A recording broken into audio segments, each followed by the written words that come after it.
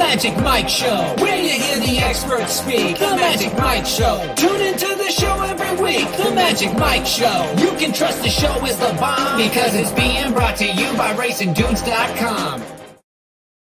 What's up, everybody? I'm Magic. And I'm Mike. And this is the Magic Mike Show, episode 406, Mr. Samich. Huzzah!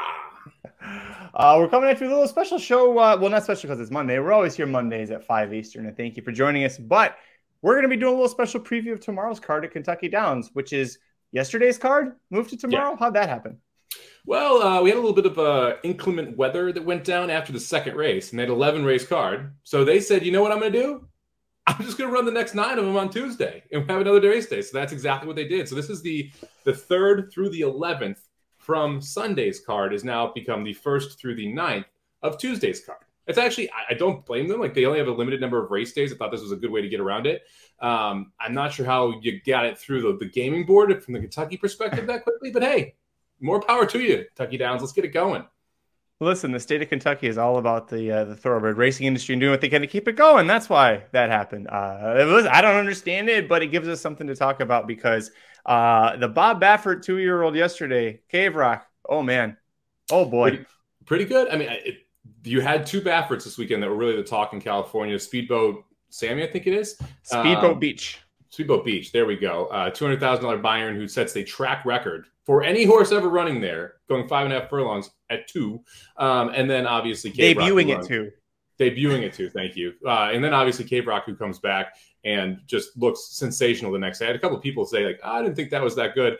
He went 43 and change, didn't switch leads, and then finally did and just opened up in the stretch. I mean, there's a ton of talent there. It'll be interesting. Like, the 2 turns, obviously, is when people are really going to start caring about these horses. Interesting how they stretch out and how they rate back that speed. You got to go 46 if you want to go a half mile, not 43, and figuring out how to kind of control them there will be interesting. You brought up a great point that Cave Rock just really accelerated as soon as he decided to go, which I think when he changed his leads, like you mentioned. It was so great. And how he accelerated. It was just like, oh, okay, go. This is kind of how it looked. And it was like, shit, how it. So I posted the reaction up to watching the replay. I knew he won, but I watched the replay for the first time today and reacted to it. And that was really impressive. One other horse out of there to watch moving forward, probably when they turn 3 for the Derby Trail. The 3rd place horse, Skinner, for John Sheriff's horse broke poorly, was last of 8. And then rallied to get up for 3rd. Now, he was a beaten 3rd. It was a pretty distant 3rd, but it was a very impressive 3rd, considering it was a 2nd start and he's still a maiden. So I thought that was a good effort. He's a son of Curlin out of Malibu Moonmare. That horse needs 2 turns. So, like, Sham Stakes, Robert B. Lewis Stakes, look for Skinner to make some noise down there. But we got some noise to make Tuesday, September 13th at Kentucky Downs. You ready to do this, buddy? Let's roll, baby. Ride is up.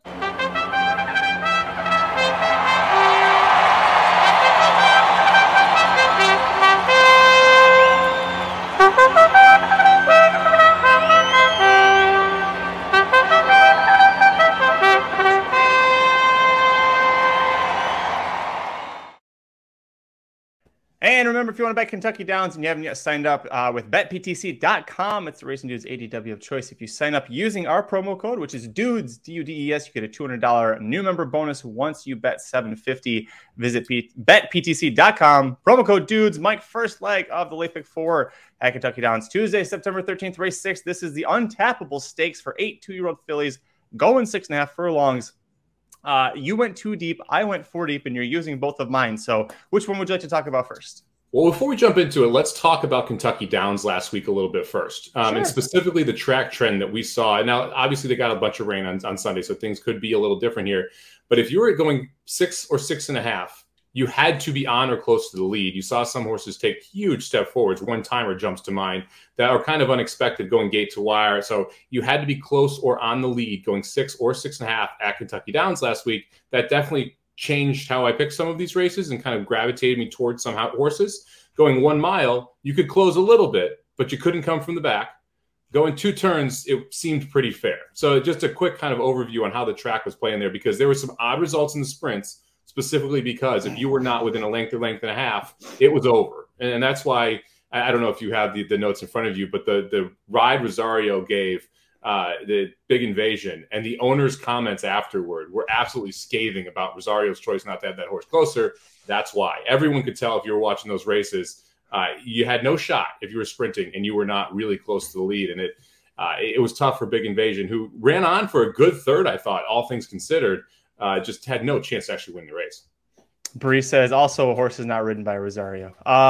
Rosario's on a couple of horses that I'm using, and including one here that you're not. And I think if you ever wanted to use the don't use it because Rosario's on argument, I might actually give it to you here for this horse. But anyways, thanks for breaking that down. Where are you going to go on top for this race here? I got one more just off topic. Oh, yeah. I'm telling you, so Shoddy calling me out saying I look like I could be hitting up a golf or tennis, a frisbee golf course right after the show. Dennis calling me out for my tennis looks here. Yeah, look, I'm gonna just be honest. I'm gonna cut deep here. I wasn't ready for football and horse racing in one weekend. I was not prepared for the gravity of sports watching and television watching I experienced over the weekend. I am exhausted right now. And so this is what you end up with here. I did get a bike ride in. I showered early, but we're not gelling the hair. We're not putting the polo on. We're just going at it, and we're breaking down some Kentucky Down races. If you saw me during our staff meeting this morning, I look incredible compared to that. Yeah, it's true. I look the same. So that tells you the difference there. And I'm excited about tonight's game too. So it'll be another late night, and just it is what it is, man. But next week we'll be ready to roll. Now I can feel my energy getting up here too. I'm excited now. I'm getting it going. All right, let's start out with Half a Chance here. I just mentioned how the speed was holding well. Half a Chance debuts on turf, runs well, comes back at Saratoga, beats Chocolate Gelato, who was a monster coming back, and runs exceptionally well, especially considering how that Saratoga track was playing at that time. I thought that was a really, really good effort. I feel like having the one post here means you have to send. I just mentioned how you want to be on or close to the lead. That's exactly what Half a Chance is going to be. Wesley Ward has had a great meet so far here at Kentucky Downs. Jose Ortiz is one of those jockeys I really trust. I think Half a Chance gets the lead and is very, very tough up front. No argument there. Dan was also a 3-time Female of the Year for Illinois breds. This horse, when she debuted, C.J. Johnson owns it with his dad, Corey John. They owned Kentucky Downs way back in the day. But C.J. has been very vocal on Twitter about her. He's loved her ever since they got her to Wesley Ward. So they're very, very big on her chances. At one point, they thought maybe Ascot, but I think she had a slight hiccup when she was being developed. But that's how much they love this horse. So I'm with you on her. I'll stay with you. Your other horse that we both used is the 8 Alluring Angel. And this is a horse that I'd heard about going into her debut, which is a pretty impressive one. What did you think about her here? Yeah, the debut is really what stood out. Private Credit runs third in that race, comes back to win. Alluring Angel didn't break that well. And this was when Jorge Abreu wasn't exactly on fire. This might have even been his first winner at Saratoga. Got him off the schneid, I believe. And this horse looked very professional in that first start. And again, it was kind of against the track bias. You weren't closing like a rocket going turf sprinting at Saratoga specifically for 2-year-olds. And this horse was able to come from off the pace and be impressive. I'm hoping we see a little bit more pace, and that's going to be the key here. I'm hoping we see a little bit more pace tomorrow because I don't want to be 6-7 lengths off this lead, especially with the way this track was playing. But it seems like there's just a boatload of talent here. Abreu often gets better second race out, so I expect a pretty decent-sized step forward here. And I found 2 of these races really difficult in this sequence, and I'm spreading like freaking peanut butter on a piece of toast in those. So I'm going to go pretty short here and just go with a 1-8. That's an odd metaphor from someone who's allergic to nuts. That's true. Not all nuts, only tree nuts. Oh, I guess I wouldn't know that. I don't need to know the difference, so I wouldn't know. But you made all great points. I'm not going to, like I said, I use the 8 as well. A horse that I went 1-2-8-4 here. I'll talk about the 2-horse Dance Macabre. And I understand if you're spreading later, Mike, then you definitely don't want to use this because she's 3-1. Half a Chance is 7-2, Alluring Angels 5-1. So I get if you don't want to be eating a little bit of chalk here, but I thought this horse was great in that turf debut, turf sprinting at Colonial Downs. Kelsey Danner is going to appear a lot, and actually I think she's in all 4 of these races in the sequence here. But she's going to appear on my ticket a lot because she's 2 for 3 at the meet, bringing horses from Colonial Downs. This is where this one debuted. Rocco was aboard. They thought so highly of her. They went to Saratoga, a very nice second in the Bolton Landing Stakes. Not an easy field to be facing there, especially from Colonial.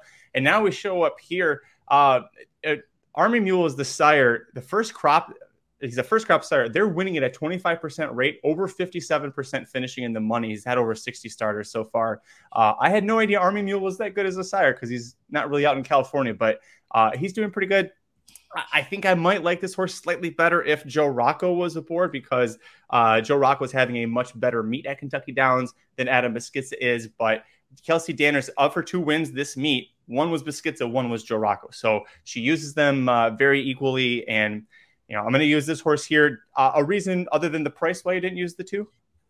It doesn't feel like a turf pedigree to me. That was one of the big reasons. And I realize we have a good turf race, 2 really good turf races actually on the board there. But Army Mule, as you mentioned, great percentage, but 15 of his 16 wins have come on the dirt. And Blame on the bottom side. We've talked about Blame quite a bit on turf, not all that wonderful. So I'm a little concerned. It's just a couple low, but honestly, you'd hit the nail on the head. I don't want to. I could have gone 1, 2, 4, 8 here, but then I'm playing for the 4 of the top 5 choices, and I'm going to spread in other legs, and I don't really want to single the 8 in the third leg. We'll get there in a second.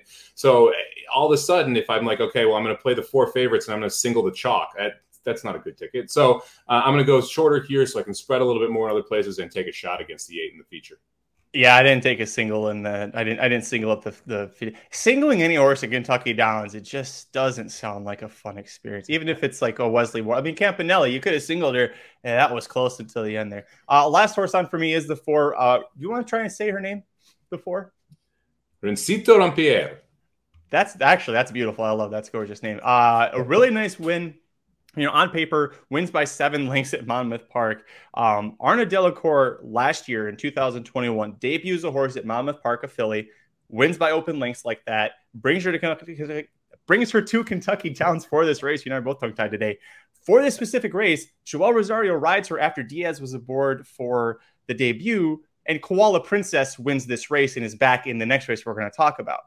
Rosario is aboard for this horse. Now, here's the problem. If you watch this race, this horse never once settled. She was pulling, and eventually Diaz just was like, let her go, and off she went. What is Joel Rosario going to do if a horse does that? How does he react? Because this horse, I think, has got a ton of talent, but she's a little screwy in the head, needs to learn how to settle. Do we think Rosario is going to teach her that while she wins in this race? It's a dicey proposition. He likes to choke horses out when they do that. Like he's willing to fight them, and that's just not generally the best thing to see. Yeah, I just... Again, I mean, this is another one I considered. This is literally the horses you used are my third and fourth horses. The ticket wise didn't allow me to fit on here, and I'm very the problem with Rosario, and not to harp on Rosario here, he could be the best jockey at Kentucky Downs tomorrow. That's the tough part about it. Is that he was literally the worst jockey at a major racetrack I think I have seen on Saturday at Kentucky Downs. That was that bad of a day. And then you fast forward, and he could be the best jockey at the track on Tuesday. You have that inconsistency from him. That's what frustrates me. I'm not sure what he would do with this horse. I mean, I would consider it an upgrade that he's on the horse because his top end ride is better than most. But you're right. The horse needs to be much more mature this time out, especially with Rosario aboard if you want to get the job done. The other horse that was a short price neither of us used is the 3 Bling, and I thought it would at least bring up why we didn't like her here. She's 4-1, and Vicky Oliver, Bejarano usually find a way to get at least one horse home at a nice price, but I think they already did that on Saturday. They had their winner at 12-1. 3 horses from her maiden win have already run back, 2 of them at Kentucky Downs. Neither of them were close to hitting the board.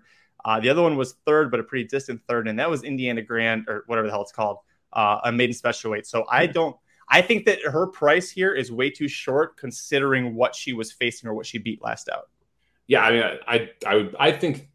I doubt she's the 4th choice. I bet she's the 5th choice when they actually break. I didn't have much interest here. I didn't think that last one was as impressive as it looks on paper when you watch it back on a replay. And like you said, the race hasn't come back well. So I didn't really consider using Bling.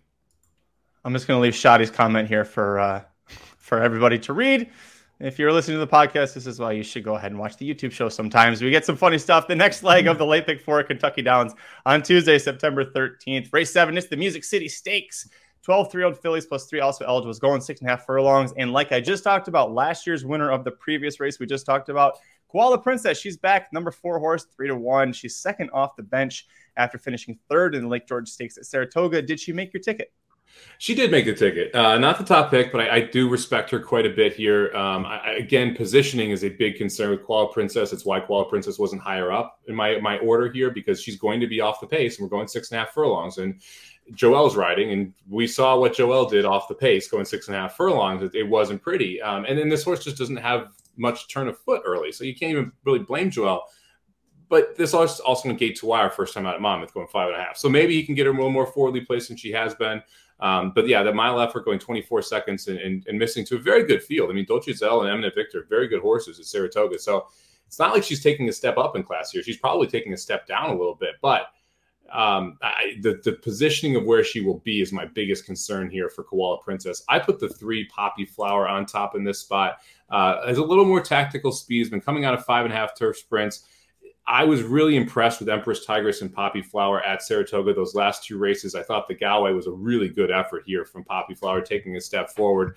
And since this horse got back to turf sprinting here, if you could draw a line through that first effort in the 3-year-old season where the race gets rained off the turf, the next 3 are absolutely phenomenal. It was 10-1, but kind of validated that effort, that win at Laurel with the first effort in the Coronation Cup at Saratoga, and then took another step forward. So I'm going to put the 3 Poppy Flower on top. It'll be interesting to see what price we get. I think 4-1 is pretty fair. My top 2 picks, reverse order, but it's like 1 and 1A. By the way, how rude is that the 3 Poppy Flowers 4-1 and the 4 Koala Princess is 3-1? It was very tricky writing this out. I kept screwing up the numbers, but at least I'm using both of them, right? So at least once a week, I put the horse's number as the first number of their odds when I'm making picks. I got to go back and figure out what the hell I was doing. Oh, yeah, all the time. So I went 3 deep here, and just kind of like last time, you went a little deeper, but we're pretty much covered in the same one. And the third horse for me is a long shot. So let's talk about the 11, Majestic Doro at 15-1. Tyler Gaffalione having another great meet, 9 for 47. If you take out the 7 times that he rode for Brendan Walsh that all didn't win, he's 0 for 7 riding for Walsh at this year's meet. He's 9 for 40. That's 23%. That's a much better than 19%. That's pretty great. Brendan Walsh, you see there, he's 1 for 14, but he's got 5 seconds. You know who's aboard for 4 of those seconds? Tyler Gaffalione. They're like right there. They need a little bit more racing luck. That's something, Mike, that you taught me, is like sometimes that barn needs that racing luck when it's better than this. Walsh is a much better trainer than this usually. She had that really nice win in the turf sprint at Woodbine going 6.5 furlongs, 2 back in the Alley Wow. The only other time she's tried the 6.5 furlong distance, it was a synthetic sprint at Turfway Park that she won very easily. The concern for me is, do we know what her ceiling is? Like, is 80, 81 the best that she's going to possibly get buyer-wise out of this? But we're getting 15-1. It is a new track and a new setup. So a sudden spike in the buyer here wouldn't be that shocking to me. Yeah, and that's kind of what you're counting on here. If you like this horse, she's going to be forwardly placed. This is only her 3rd turf sprint. I mean, to me, that's only her 3rd time on turf. So you can make an argument she does have some upside from that perspective. Successful at 6.5 furlongs at Woodbine, and only missed a Twilight Gleaming by a length. That to me, the race, the first time on turf, or first time turf sprinting, she missed a Twilight Gleaming by a length, and then comes back and wins the stakes next time.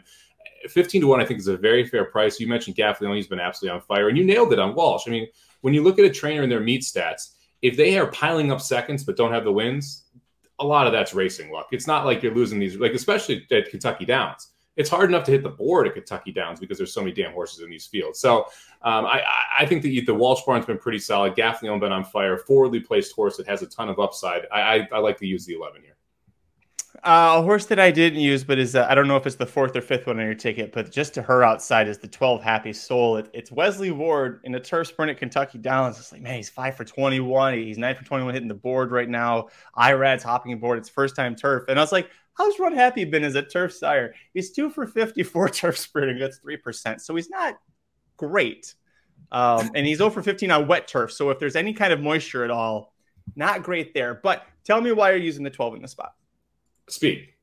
I mentioned at the top of the show here, I want the leader. This is, I think, your leader. I think Happy Soul ends up getting the lead from the 12 post. I think IRAD sends here. And a lot of times, and this is Wesley Ward's game is not dirt, right? He is much better turf, specifically turf sprinting.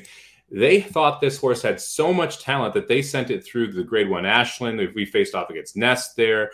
We were in the Victory Ride last time out facing Hot Peppers, and half is enough. They thought very, very, very highly of this horse, dropping out of straight back-to-back graded stakes races. Yeah, the turf thing is a scary part here, right? Definitely not bred for the turf, but the fact that we're showing up here and taking this shot tells me that they believe Happy Soul can at least handle it a little bit and should be in the lead or forwardly placed. I'll take Irad and Wesley at 15-1 in a turf sprint where the horse is probably the fastest out of the gate. She's got one older sibling of all her siblings that raced. One of them did make on turf and actually was 3 for 5, but really one of them had a bad trip. So really 3 for 4 on turf in her long career. So there is, the run happy angle is maybe not the best, but also he's not 0 for 200. It could be a little worse. Could be, was it Practical Joke? I think in turf routes might be worse than that. But yeah, listen, if it's speed plus Wesley Ward, knowing what he's doing at Kentucky Downs is probably going to trump any run happy Sire stats there. Who was the last one on your ticket, bud? Last one for me was the 6 Au revoir. Ouvre. I know this one. It's Ouvre. Yep.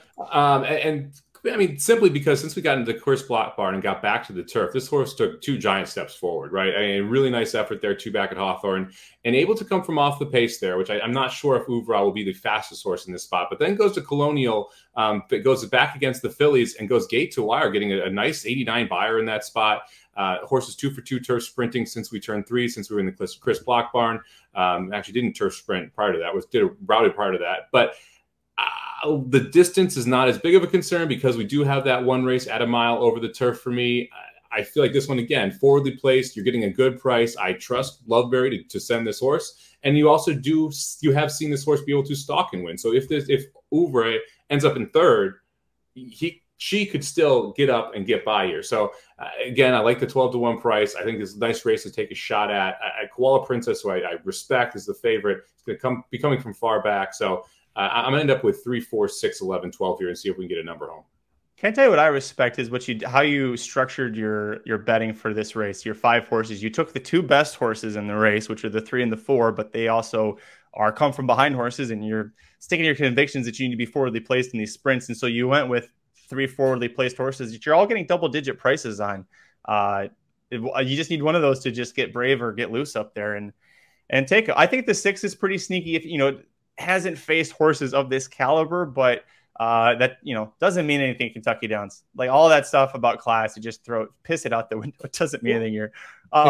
Chris Block has 3 starters so far at the meet. 2 of the 3 have hit the board. So he's sending horses that have fit the places that they've ran. And so again, he's 0 for at the meet, but it's 0 for 3, and he's got 2 hitting the board in these big fields. They're running. So you're getting a good price on a horse that I expected to put forth a solid effort. Go back to the chat here. Charles says he likes Poppy Flower in the post. Dennis says he likes the 8 getting back to turf. That's Bubble Rock. And this is a horse that I actually initially thought I would use. But between the 5-1 price and just how bad Cox and Drew are doing right now, it's not a horse that I use. But she did have that great start to her career on turf. Scratch off the Breeders' Cup Juvenile Phillies turf. It didn't work for her. And it's like they tried backdooring their way into the Kentucky Oaks, and that didn't work. So now she's here. But I'm worried that she might be short with a cold barn. If Cox was hot, you might want to use her, but Cox is stone cold and she's coming off a long layoff. Yeah, and who are you like? If I'm spreading here, who am I taking off my ticket to use the 8? That for me is the thing. It's like I'm not so Bubble Rock's 5-1 and going to get that. You're not going to get a great price here, and I think fair odds would be closer to 15-1 on Bubble Rock in this spot, and that's why I can't find a way to put this horse on the ticket because I'm not taking the 3 or the 4 off. I don't really want to take off the 6, 11, or 12. And I don't really feel like going 6 deep here unless I want to go 4 deep in the last. But maybe that's what ends up happening. But for me, Bubble Rock is just too short of a price based on what we've seen with too many question marks, really. Because you're off the layoff. We're going back to turf sprinting. We don't know if she's fully cranked up for this. I mean, I assume she is. But you don't know if she needs this race to get the 6.5. Giroux's been god-awful, right? Like, there's too much here where I can't take that price. Sean says he's using 4-10-1, and then I also saw Dennis said he looked at the 1. Have a good day. But the 1 and the 10 are the 2 Euros in this race. The 10 is a European bred shipping from California. Last time we passed on that brand kind of bit us in the ass, but I'm not worried about Glen All this time. Yeah, it's interesting. Brand, the only European bred horse in that turf sprint, ends up winning. We talked about it right after we went off the air doing the reaction for that one. I'm more interested in the 1 than I am the 10. but I am not essentially all that interested in the one, specifically because the horse got a pretty good trip last time and just got roasted by Poppy Flower. And so you'd need to take a pretty decent step forward second off, which is totally possible. I mean, the second off a long layoff, second time in the U.S. I mean, I could see the one taking a step forward, but I feel like Poppy Flower has the one covered. Was a 3-time winner overseas in actually France. Is Irish bred, but was running in France at some spots. My very basic knowledge of the French circuit, a couple of those races on a lesser circuits there, but we'll see what happens. If you like her, go ahead and use her. We'll move on. The feature race from Sunday, that's now on Tuesday, is race 8. It's the penultimate leg of the late pick 4 sequence, and it is the rescheduled grade 3 ladies marathon stakes. Field of 9 older fillies and mares going 1 mile and 5/16, so pretty much one complete lap around the track. Defending champion Family Way, that's the 8-horse Mike was talking about earlier, why he's not singling her. She's 3-2, defending champ, but man, 3-2 singling in a race like this. I don't know. Does she do it? Well, before she does or she doesn't, I want to bring up this comment from Trish because I love it. She says, "I love Kentucky Downs so much and I don't understand the hate it gets by handicappers saying it's impossible when everyone complains about chalk and small field." Amen. And the funny thing is, if you don't like Kentucky Downs, just don't play it. Just go play your chalk and small fields at other places. There's plenty of tracks that are running that are getting 6 to 8 horses. Either this is your jam or it's not. And you have to understand the variance is higher at Kentucky Downs. That's what pisses people off. Is that it's harder to hit tickets, but when you hit, they pay a ton. It's a 7-day meet. If you hit one pick 5, you're up. It's that simple. And if you don't hit one, then you come back next year and you hope you have a good meet. These pick 5s are paying $5,000, $10,000, $23,000. They're paying stacks, and that frustrates people who want to cash a ticket every day. Whereas it actually is a great opportunity if you're properly betting those races. And so for me, I like Kentucky Downs in that aspect. It's a little bit of a funky course, and that can create some odd results. But that is also why it can pay so much. You know what I mean? So anyway, I have Family Way on top. I believe she's the best horse in this race, but she's carrying 126. For me, the way she loses is someone takes her gate to wire, and that's the one adventuring. Sitting 4-1 on the board, clearly your lone speed in this spot. Horse that has the ability here to take a pretty big step forward because we're going to be second off the layoff, second out as a 4-year-old. That's one of the things that I love. First race, you just draw a line through that Mountaineer race, right? And the fact that they're actually coming here after that race tells me that this horse is ready to roll even more. But the race gets drawn off, taken off of the turf, ends up winning, but gets a pretty low buyer for it. The buyer is what's going to stop people from betting this horse. That's foolish. It's a non-turf race. The fact that the horse won, I think, says something. I'm trusting Rosario to go to the front, but there's literally no other speed in here. Nothing. So I'm hoping that the one can get out and take this field gate to wire. If adventuring can't, I think Family Way is the most logical horse to get the job done. She also won the Dueling Grounds Oaks over this very course and distance last year. Gate to wire with Joel Rosario in the irons. I think that this is, I went the same way you did. I went 8-1. How about, let's talk about real quick, the number 9 Viburnum at 20-1 was originally going to be coming back into this race 10 days after breaking her or winning an allowance race over the same course and distance. So wins by a head going 1 mile and 5/16 on September 1st. When it was supposed to be on Sunday, that's 10 days back. She gets 2 extra days rest, and she's 1-2 straight. Kelsey Danner's pretty hot. I'm a little concerned about her in this spot, Mike. Look, got beat by adventuring last year at this track and distance, right? So I feel like you have the better horse in adventuring here, but Viburnum has taken a step forward, definitely gotten better here. So maybe she can flip the tables in the 4-year-old season. I like her underneath more than I do on top. I think that core value is a little interesting underneath as well. But I think it's on top. It's Family Way, or it's someone takes this field gate to wire, and that's the one. So for me, it's one of those where I'm pretty confident playing straight trifectas or superfectas and going 8-1-9. Specifically 8-1-9 will probably be a decent sized bet for me. I'll probably have a little bit of a 1-8-9 as well. I'll probably have a 1-8-1-8 over 5-9, 5-9 super, things like that, where I'm trying to hit this pretty cold because I do think the top 2 are above the rest of the field, and that 3rd place and 4th place horse is a little more wide open. I was thinking it was Bree too. Had left a comment. I think when you did the preview for this race, when it was supposed to be on Sunday, she left the comment. So glad to see you in the chat, Bree. Glad we could talk about that. Mike, we got one leg left for the late pick 4 at Kentucky Downs on Tuesday, September 13th, race 9. It's a 1 mile maiden special weight for 12 2-year-old fillies plus 4 also eligibles. 5 of these are making their debuts. Did you take any new shooters on top?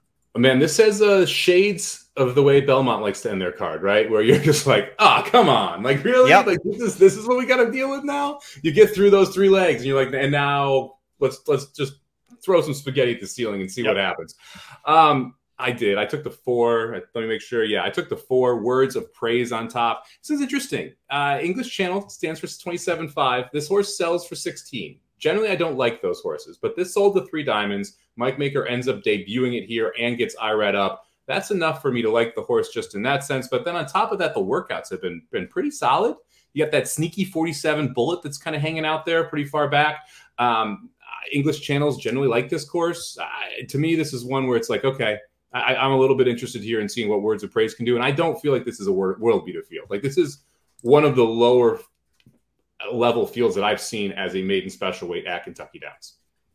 Dam was a 2-time winner at age 2, both times going 7 furlongs. The second time she did it was in a stakes race. Be very careful about this horse at a short price if you're playing like win bets. Mike Maker, last 5 years at Kentucky Downs debuting horses, 1 for 29. Yeah. It is not good, Mike. They get hammered too. I get it. I don't think you're going to see that short of a price on this horse though, because there's enough gotchas here with this one that I think you're going to get somewhere in the 4-1, 92 type of range, and I'm fine with that on this type of horse. Yes, I used her. I went 3. If I went 4 deep, and you and I agreed on 2. Words of Praise was my top pick as well. Let's talk about the other one we agreed on before we start disagreeing. That's the number 3, Mad Madame Mim for Saffie Joseph Jr. Started the meet. Saffie Joseph said he was bringing horses that he thought were going to be live. He wasn't wrong, Mike. He's 7 for 14 hitting the board, 3 wins, 3 seconds. This horse, I think, is very sneaky here, and apparently you do too because you're also using her. Number 1 fact, Mike, what did you say after Brand knocked us out of Saturday's sequence? The only European bred in the field. Guess what? She's the only European bred in the field. She's got that going for her. That's something at Kentucky Downs. This horse was forced to break from the rail for her debut. That's never an easy spot. She was slow and pinched back, and when that happens on the rail, you've got to be a world beater to overcome that. She couldn't do it. That's fine. Saffie's barn, like I said, has been live. Forget all the other stats. He's also giving you a 293 ROI when you bet him at Kentucky Downs this meet. Tyler Gaffley is top rider here. Look out for this horse at a price. Yeah, and shockingly, a 5.5 synthetic race at Gulfstream seems to be a key race somehow. So Showgirl Lane B came back and won at this meet earlier this meet. So we have a return winner here at Kentucky Downs. Another horse ran acting at Kentucky Downs. Broke poorly from the 1 post and it was over, so I'm kind of throwing that one out. And you have another horse that came back to win that finished 6th, I believe it was, in this race, who won over the synthetic at Gulfstream. So 2 winners back out of this race already, including the winner of that race coming back and winning here at I think it was 7-1 actually, a decent price over the Kentucky Downs turf. So the race I think is sneaky good. Especially for a Gulfstream synthetic race. I don't think they get enough credit sometimes because some of those can be good and the buyer numbers can be a little lower. You think about Geist's horse Oakhurst. Buyer was really slow and she's in graded stakes after that. I mean, so when you see some of these races come back well, you got to start giving them a little bit more of a credit and kind of upgrade that Gulfstream synthetic for them. So I think the 3 is definitely worth a play here. I'm surprised you didn't play the 12. Sabalenka, because if we don't agree, I mean, obviously this is one that you don't have on your ticket that I do have on mine. I realize that it's a trainer that is not wonderful, right? Whitworth Beckman, 0 for 3 at the meet, 2 for 38 for the year. But the fact that Jose Ortiz showed up here is what really caught my eye. Go back and watch the race. The horse broke a little bit slow and wasn't really mentioned in there. Was immediately 10 lengths back. I think there's a little bit more speed in there. At least I'm hoping so, because you're going to need it from this 12 post. But Ortiz specifically, when it shows up on mounts like this, generally does pretty well. And from a buyer perspective, that race actually graded out as one of the better ones in this field. Actually the second best last out buyer. So of the horses that I raced, I felt like that was the most impressive race, especially considering the break. Yeah, the Jose Ortiz factor did catch my eye. I was looking at the rest of this trainer stuff and I was like, man, I couldn't do this horse at 7-2. 7-1, you're on my ticket. At 7-2, you think Julio Downs. What do you think? Race Colonial day Downs, out there? I said, was been bringing good form from Colonial, so could use it. What do you think race day price is here? Do you think 7-2 is the actual off price? Shit, at Kentucky Downs, I don't know. I was thinking you're going to get between 6 and 8 to 1. I think this horse is going to float up off that. 7-2 makes her the favorite in the morning line. I definitely don't want her if she's the favorite. Yeah. I'm a little worried it's an overreaction to that rally. That, if you look at the fact that she was 7th, by 10 lengths and rallies to be 2nd by 3.5, like that's impressive to look at. But it also, sometimes there's an overreaction price wise. I'm worried about that here. Next up for me, I am actually going to use another Colonial Downs horse. That's going to be the 7 Psychedelic. Kelsey Danner back on my ticket. Joe Rocco has had 2 wins and 2 thirds from 6 mounts at Kentucky Downs. Like I said, he's having a better meet than Adam Beskica. Comes out of that same race as Sabalenka, had a really bad start. Didn't have that same flashy close because after a while the horse just kind of said, F it, I'm not going to win, and just quit. If we could get a much cleaner break, I think this horse has got a big chance. I mean, this horse, we talked about Sabalenka being 10 lengths back. This horse is 12 lengths back, dead last. Passed a bunch of horses and then eventually just said, screw it.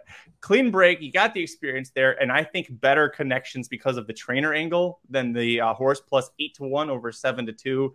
I'm going to go with Psychedelic instead. Yeah, I looked at this one. I didn't use it. That's really, That's fine. It's Kentucky Downs. If you use them all, you're spending $6,000. I looked at the 2, the 7, and the 8, and I didn't use any of the 3 of them. Those were like the horses that kind of got cut, that hit the cutting room floor for me. I'm going to go to the 1 horse on the rail next, Safin. Keneally brings this one in. Bejarano up, 10% first out winner, so we know that he can get it done. It's another one, Warfront, $100,000 horse, Dynaformer on the bottom side. I mean, this horse might want more distance than this mile. But look, if there's a horse that's going to be able to get it early, I feel like it's Safin here. And then you look at that workout, man. Like that 34-2 workout over Churchill last time tells me there's some speed in this horse. I think we're going to be forwardly placed in a race where I don't know where the speed's going to come from.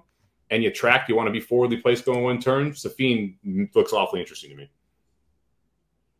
Safin looks like she's going to be a good pet for somebody pretty soon. She's a Warfront who sold in January for $18,000. Yep. I know Shadwell Farm looked at her after she was broken and about to go into 2-year-old training and said no and got rid of her for $18,000. I don't like that horse coming here.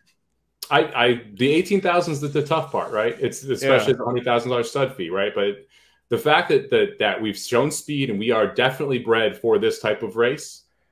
I mean, I'll take a shot here and see if we can get it. It's not like Keneally's an idiot. It's not like he's bringing horses here to lose. He gets a good jockey up. I think it's the fastest horse out of the gate. I'm not sure how long we go, but I think we're going to be at front. And I want speed right now. I mentioned that at the top of the show, and this one's going to be a decent price for breaking from that rail. Where's Nick Feldman? It's a Dynaformer mare, and we don't have Nick Feldman screaming about it in the chat. If he's not there, did it really happen? It is worth noting. Eddie Keneally, 18% on the year. If she really was an $18,000 cast off that wasn't worth anything, even 8 months later, Keneally would have debuted her at Belterra, at Mountaineer, at Ellis, like anywhere other than Kentucky Downs, where you're running for $150,000 purse. Like you would have tried to actually get a little bit of that $18,000 back. Showing up here, just it's an interesting spot because the fact that you decide to say, "Hey, I'm going to show up and I'm going to run," kind of makes you wonder a little bit. And the last one, I'm not going to put that on. The last one for me, the number 11. Oh, there it is. Dennis talking about it. The 11, Queen Anne's Revenge at 10 to 1. Man, Cox and Drew, like we talked about, they've had a rough meet. Drew's been bad even elsewhere. Midshipman is going to be what kind of pushes me over here. This guy's sire stats are actually super, super strong. DRF has 16 sire stats if you've ever looked at him, breaking down all different angles and distances and surfaces. Of those 16, Midshipman is above average in 15 of those. The only time he's not is when they're marathons. He's 2%. We're not in a marathon race. He is especially strong with debuting 2-year-olds, with turf sprints, with turf routes. So whatever you want to classify this race as, he should be good at it. It's Cox, it's Giroux. I've got it at 10 to 1. I'm going to take a shot on this horse debuting because Cox is usually very good in these spots, Mike. Yeah, Giroux, I can't right now. I get it. I just, after watching him at Del Mar, and I'm not as big of a Kentucky circuit guy. So my first real, watch every race Giroux rides was Del Mar. And let's just say, he and the Iowa offense, right around the same level for me right now. Oh. Yeah. Yeah, I went there. So I really need to be blown away in these spots. Look, Mid-Shimpet is above average in all of those, but it's like saying you got the 14th best offense in the NFL. Because it's not a lot above average. He's between 13 and 15% at all of those things. He's not like 22% anywhere, right? And so he's very consistent, but he doesn't have that wow factor, right? And so for me, it's like I need to figure. Yeah, you can go through the stats. I just checked them. I'm not actually. Sorry, go ahead. See, to me, it's just there was too much against this horse. I get it if you want to use it again. These are tough races, and you got to kind of decide where you're going to pick your shots. My last shot is going to be the 6-horse Peacock Alley. Now, this horse scratched on Sunday, so I don't know if we're going to get this horse in. If we don't get it in, then I am going to flip over. I'm probably going to play your 7, I think. No, maybe the 2. One of the 2. But the 6-horse I'm interested in if this horse ends up showing up, because I really like that workout 2 back, 46-4. Nyquist, not the most wonderful turf sire right now, but hopefully we'll see if that can turn around a little bit. Leparoux picks up the mount. I think this horse is going to be forwardly placed.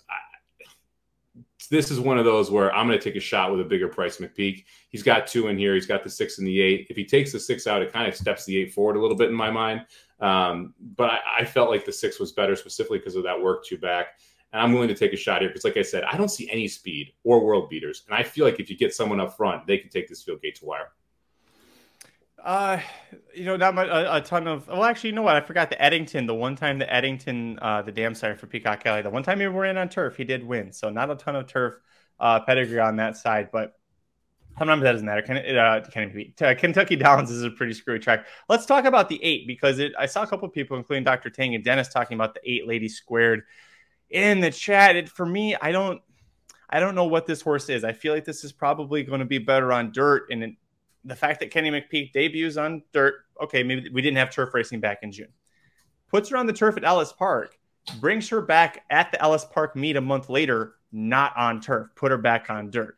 It feels to me like McPeak's just like the spaghetti thing. He's like throwing her. Where can I throw her that maybe she'll fit? Yeah, that turf race left a lot to be desired too. No excuse. That's the thing. It's like I can't even point to it and say, well, she was in tight, or there was pace dependent and she wasn't the right part of it. No, it just sucked. Like that's all it was. It was bad. It's a bad race. And there's your first time on turf, okay. The second time, big time improvement, okay. But 8-1 is what I was like, really? Like I thought that horse should be 21. And that to me was the big kind of downer. All right, that's going to do it for this episode of the Magic Mike Show. Thanks for joining Mike and I to talk about Tuesday, September 13th. Late pick for Kentucky Downs. Remember, there's one more day after this. Their final day is Wednesday, right? The meet ends for sure. Yeah, they're done for sure on Wednesdays. Well, we'll see weather depending. Well, that's true. So weather depending. This is the last time we'll cover Kentucky Downs. But did we do 3 or 4? I think this is the 4th one I can't tell. Yeah, this is the second midweek one, so I think we've done 4. Okay, yeah, we've done. They give us good midweek cards. We'll do midweek pick 4s. Generally they are more to be desired. Thank you for that correction, Dennis. It was Charles B. and Dr. Tang saying to Dennis, like, I don't want any part of a Kenny McPeak horse. Now, if the horse wins, Dennis is going to come back on Thursday and be like, I told you the 8 horse, guys. I think he was mentioning Family Way, too, who was the 8 in the previous race as well. No, that was, well, oh, he was, you're right. Yeah, he was talking about a different 8. That's why it threw me off. Did you just, there's a $2.5 million quality rolled colt that just sold. No, I'm not paying attention to that right now. No, I pulled up Blood Horse's stakes calendar to try and figure out for sure that Kentucky Downs was done after Wednesday, and it's all over the head. Anyways, hey, we're here to give out the tickets one last time. Sorry, down below. I will start off for 50 cents. 1, 2, 4, 8 with 3, 4, 11 with 1, 8 with 3, 4, 7, 11. That's $48. Yeah, I'm gonna play a 50-cent ticket as well. I'm going 1, 8 with 3, 4, 6, 11, 12 with 1, 8 with 1, 3, 4, 6, 12. Very similar numbers. That'll cost you $50 for 50 cents. That's why I had that perplexed look. I just caught that as well when it went by. Are you sure those are the numbers? You didn't just accidentally hit copy paste twice? Nope. I'm pretty sure. Double checked it. Mike, let's see. As far as horse racing goes, I think that's it. So let's go over the rails. No antics of any kind except speed, and there we go with the antics.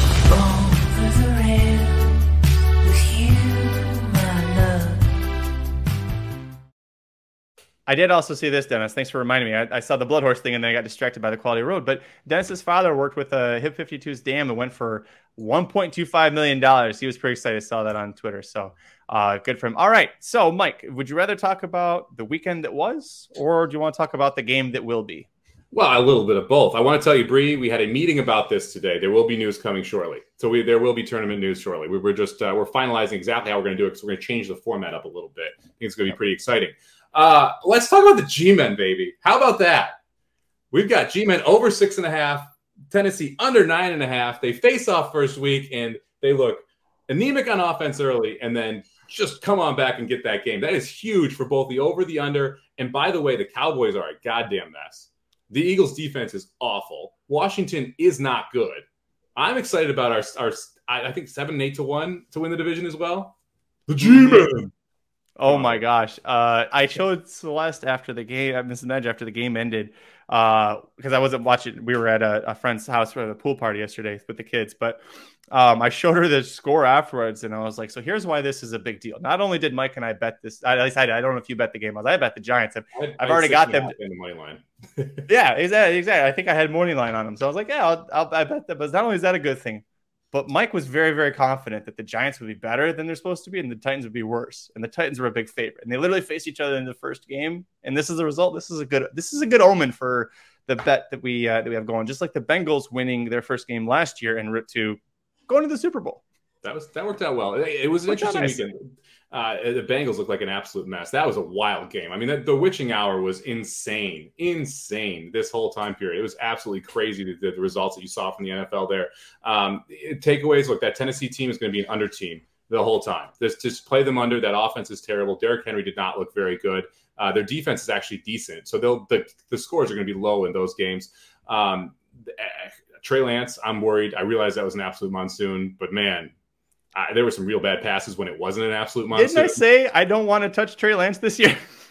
Justin Fields is very good in a very bad situation. Like, I was really impressed with how he played, considering how the attack that he was under. Dallas is in a lot of trouble, like a lot of trouble. The regression that we talked about before the season on the defensive side, because of the lack of turnovers they're going to get compared to last year, is a real problem. And now their offensive line out 2 starters. Plus, on top of that, you have Dak out for the next 8 weeks. They're in a world of hurt. If you get a chance to get New Orleans +3, bet it as soon as possible for week 2. Tampa Bay is going to New Orleans. You can catch 3 at home with New Orleans. Tampa Bay lost another offensive lineman last night. They're now out 3 starting offensive linemen. And New Orleans generally has dominated Tampa from a defensive standpoint as well, giving Brady absolute headaches. So if you can get 3 in that game, go hop on that right now. Not a ton of wild overreactions looking at the lines either. I think the Falcons are better than what I thought. I think they're frisky, especially on offense. And we'll see what's up with this Eagles team. They look really good offensively, but their defense they were gashed by Swift the whole time. So we'll see what happens there. Really exciting first week. Very good first week, let me tell you. It was a fun week. And it caps tonight with a big game. For me, at least, I need Denver to win outright. And it will be a very, very good week. But yeah, this is going to be interesting. You got Russell Wilson going back to Seattle. The number's been fluctuating between 6.5 and 7 the entire time. I like Denver at the 6.5 number. I don't like them at the 7 number. That's kind of where I would stop playing it. If you want to play a teaser, you can tease Denver down. I like the over a little bit in this spot because I think you're going to see points created. And there's no talent on the defensive side of the ball for Seattle whatsoever. They're going to be forced to throw the ball in the second half. And Geno Smith may make some mistakes. We'll just put it that way. You also have elite receivers on Seattle as well. So they can move the ball a little bit through there. So we'll see what happens. But yeah, very good first week. Very fun first week. And let's just get Denver home tonight. I was looking ahead to next week. I was looking for the New Orleans game, and they took it down so I can't bet on it right now. But Tennessee Titans go on the road for, I'm going to guess that's Monday Night Football. Do you know who they play? Viking? No, the Vikings play the Eagles. Correct. Tennessee's going on the road to Buffalo after what Buffalo just did. Yeah. Yeah, and do you know that the Giants are now favorites in week 2? We can have a 2-0, 6.5 over, and an 0-2, 9.5 under. like I wish I had the actual stats to tell the people, but teams that start 0-2 historically, after the entire season. Like it's almost impossible to even get to 500 from that point, let alone make the playoffs. So yeah, I feel pretty good about that bet. Yeah, pretty solid, especially the two of them facing week one. I mean, that was obviously the key. If you get the win there, it's huge for the both totals, because of the lower one is the one we have over and the higher one's under. So it's great to get that done. Fun fact: if the Denver Broncos win, there will be 2 division leaders who are winless going into week 2. The AFC South has 2 teams that 0-1 and who played each other, and 2 teams that lost. And the NFC West, that world beater NFC West last year, will be 0-4 through the first week. So you have 2 division leaders with 0 wins going into week 2 of the NFL season. Football. It's football, man. Real quick, where did it go? There was a comment. Charles B. Magic, did you win your bet with the Commanders? By the hair on my chinny chin chin. These little hairs right here is how much we won that by. That's the only one I lost. And I had plus 3.5 on Jacksonville. You had minus 2.5. I was like, let's do 3. Middling that thing for a second. Because if we get that, if we convert the 2-point conversion, then it's a tie game with 4 minutes left. And then 3 is a very real ending number, right? But once it was 1, you're like, oh, well, shit. Now it's not going to end there. Yeah, I was monitoring the score. And when it looked like for a while that the math could add up that way, I was like, if we middle this, that's going to we're going to come on the show Monday and just be high-fiving each other. And we're like, we had the different teams betting somehow. Well, how about Dude Bet Daily? I mean, great result on Sunday. It was a choppy week. And Sunday we go 4-0. Magic, you were 4-0 for the week, carrying it. We had 2 plus bunny bets, plus 145, plus 150 that both came through. One from Aaron, one from me. Papa Dude hits a plus 100 in the baseball side. It was just a great Sunday all around. And Magic, I'd like serious hat tip to the CFL thing. You weren't on the show. You weren't on the show on Sunday. We were talking about it. When I was in Vegas, I would only bet one sport. It was only college basketball, and I only played the WAC. And people are like, what the hell? Why do you only play the WAC? I had more information than almost everybody playing the WAC, and the betting limits weren't that big. So the book didn't care about the lines as much. What you're doing in the CFL, very similar. Be an expert in something no one else gives a shit about, and then bet it, and you can make some money, because that is a line that, look, they want to hang a good line, but they don't go broke if they hang a bad line for any CFL game. They're not taking limit bets of 10, 15, 25, 35, 45, $100,000 on CFL games. And if they are, they're going to figure out who the hell's doing it and why they're betting that much on a CFL game. You can chop those leagues up if you pay attention and you do a good job handicapping. You've done a wonderful job following it, figuring out which conference is better, cross-conference play. It shows. Thank you. Yeah, and it's funny that thanks for saying that. I said that exact same thing to Celeste about why I was like, I think this is what she's like, why are you so good at it? Because it's not like I'm not spending hours every night poring over this stuff. I used to be when I followed the NFL, I used to be really good at betting the NFL. And it's just a lot of it's football. It's just things are a little different, but nobody's paying attention to it. And that's where I told her, I said, Mike did this in college and when he was in Vegas for a while after college, you find something, you exploit it where nobody's watching, and you just make some money. So yeah, it's been a lot of fun. Yeah, I love it. Real quick, non-sports related. Shoddy asking over here, House of Dragon. Yep, House of Dragon, Rings of Power, Rings of Power, House of Dragon. I have not watched Rings of Power. I intended to, but I have not been able to because of everything else that's been going on right now. House of Dragon I have been watching, and it's been phenomenal. Like I was completely out on Game of Thrones after the last season. Did not make me happy after I caught up. I did not watch a single episode through the first 5 seasons. I caught up on 5 seasons before the start of season 6. Watch season 6, like, okay, I'm still buying into this a little bit. It's not as good as it was earlier, but still buying. And then there's that turd burger that was dropped in season 7, which was a little bit painful. I liked some of it. I disliked other parts of it. But this, I think, has been absolutely phenomenal. I'm back in. I haven't seen either one of them. I will say Mrs. Magic and I both had the same opinion of House of the Dragon. And then she finally broke down and started it. And after the pilot ended, she kind of like almost like she was embarrassed, like came around the course. She's like, I think they got me. So I told her, I said, when it's done, tell me it's good. And because I'm not getting burned again. So tell me when it's over that it's good. And then I'll go back and watch it. Well, but the difference here is that George R.R. Martin is involved in the whole product. And there's a source material is complete.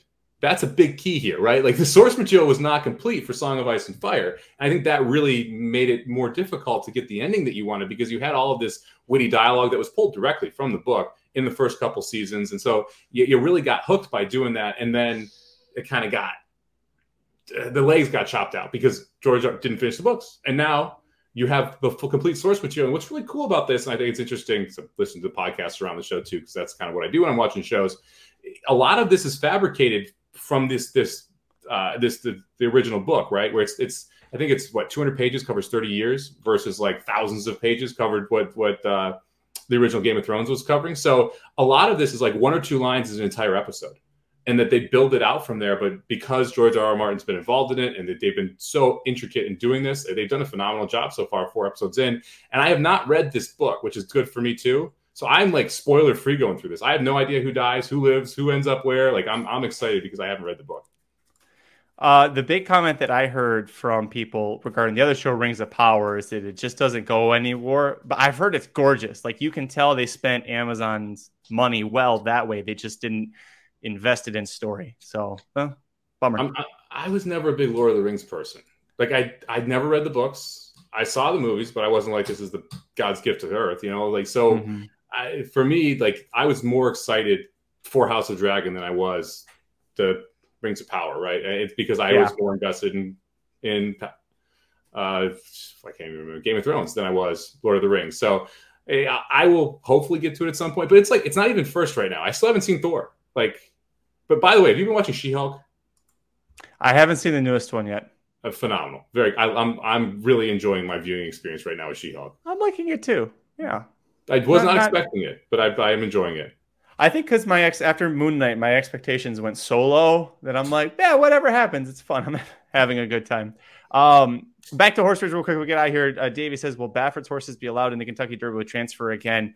They're not going to be allowed as of right now. Still, he's still got another year that he's going to be banned. But he also has shown with Taiba, doesn't matter. Yeah. Win the San Diego Derby, win the Haskell. People still think you've got a great horse, and they're going to spend a lot of money breeding to it later. So, which is kind of what we predicted when none of the owners were really changing. For that one, Shadi says, Mike, stay spoiler free. You're going to be on a wild ride, so have fun with it. Yeah, I mean, I don't even know who's going to end up marrying who and having kids and what's going on. I know we're covering 30 years and the 4 seasons they're planning on doing, and my goal is to not know what happens and just kind of let this thing play out. The problem is, I think I remember a couple things about the end of this show from the original Game of Thrones, because they talk about some of these characters' names, and I'm worried I know what happens without actually knowing what happens. I think it was Joffrey that talked about it, which I hated him, so maybe I'm remembering him correctly, but I believe there was a spoiler sitting inside Game of Thrones for this, and I don't know if I'm right or not. There probably is, but just don't go back. I'm impressed that you would remember that. To me, it's kind of like Lord of the Rings, where it's like there's so many names that are all familiar and they're all incestual cousins to each other. I can't keep it straight. Aegon the Conqueror one is the one that keeps coming up. I realize that guy is already dead right now in the show, but like that specific name keeps coming up, and he's the one who okay, I am right. He's the one, like Jon Snow's dad or something was also an Aegon, and that's where I think I'm worried about. I might know how this thing plays out. Okay, see, now I remember things, and I'm going to keep my mouth shut. Hey, up here on the screen, we're going to get out of here. Up here on the screen, this is racingdudes.com. You can check out the reaction to Cave Rock winning. You compare that to Forte winning the hopeful stakes of Saratoga on their closing weekend. Which horse did it better? We're all going to say Baffert. We know the answer there. But we also have Mike's preview for the Ladies Marathon Stakes, as well as Saratoga Slim's Monday Night Football prop bets. Russell Wilson and Cortland Sutton. He's loving that combination there. So go check out that video. That's over at racingdudes.com. And don't forget, Slim is going to be having a lot more of his NFL picks coming up over at youtube.com/racingdudes and, of course, racingdudes.com. Mike, are you doing anything for Monday Night Football? I know Dudes Who Bet is on later in about an hour today. Nope, they're coming on. I'll be back on Wednesday. We'll be back with Dudes Who Bet Daily, trying to go for back-to-back winning weeks after we close it out like champs there on Sunday, giving out best bets from all around the sports and horse racing world. Thursday, we'll have the Magic Mike Show, and Thursday, halftime reaction. Slim and Samos halftime Betapalooza will be back on Thursday, so make sure you check that at halftime of the Thursday Night Football game all season long. And then we will be back, I think that's it for me. Then it's just the daily shows after that. Yeah, that's just the 17 daily shows. Yeah, just one a day plus all the previews you have me do, making me do freaking Churchill. Thanks a lot, buddy. The one thing I would say is we are going to have a timing change for Dudes Who Bet Daily on Saturday. We were going to go live at 11 Eastern instead of noon, so that we can include the college kickoffs at noon Eastern in that show. So Dudes Who Bet Daily will be at 11 Eastern on Saturday, and it'll be noon Eastern Wednesday, Thursday, Friday, and Sunday this week.